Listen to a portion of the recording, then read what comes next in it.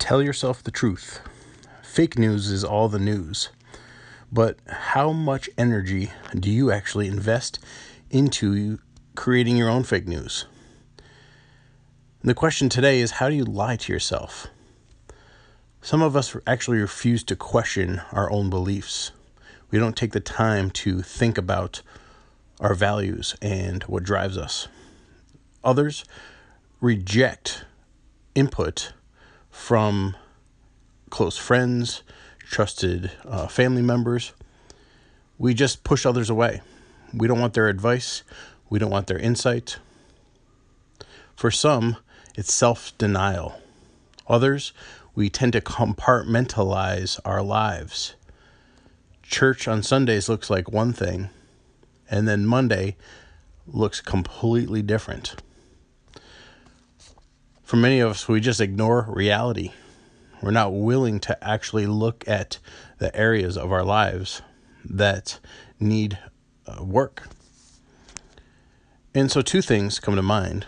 First thing, when we think about telling ourselves the truth, is that the only place that we can find our identity and our self-worth and understand that we are created unique, we are created for more, is in Jesus.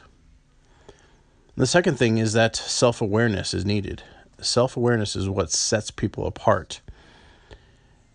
But I think that self-awareness often starts with outside input.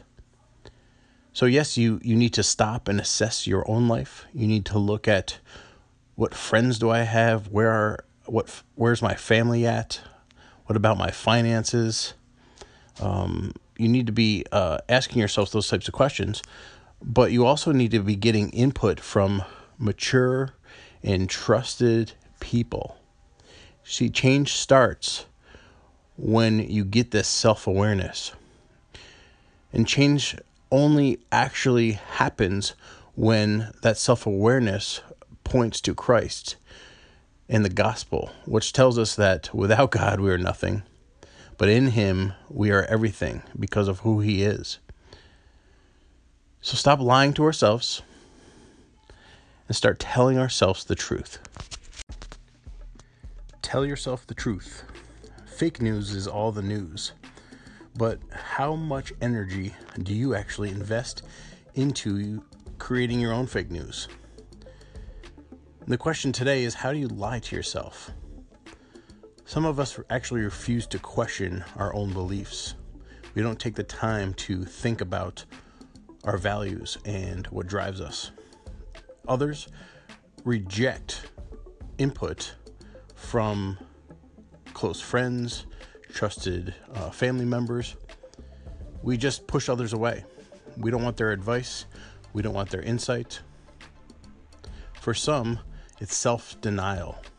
Others, we tend to compartmentalize our lives. Church on Sundays looks like one thing, and then Monday looks completely different.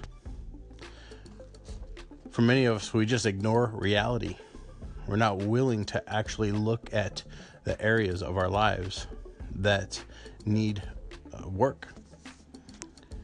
And so two things come to mind.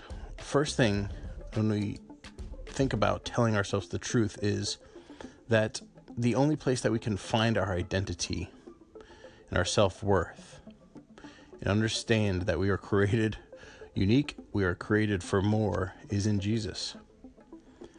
The second thing is that self-awareness is needed. Self-awareness is what sets people apart. But I think that self-awareness often starts with outside input.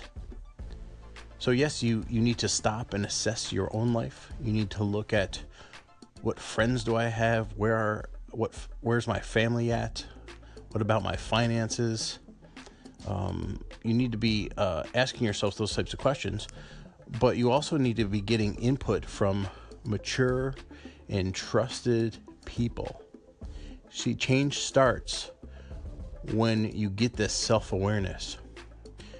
And change only actually happens when that self-awareness points to Christ and the gospel, which tells us that without God we are nothing, but in him we are everything because of who he is.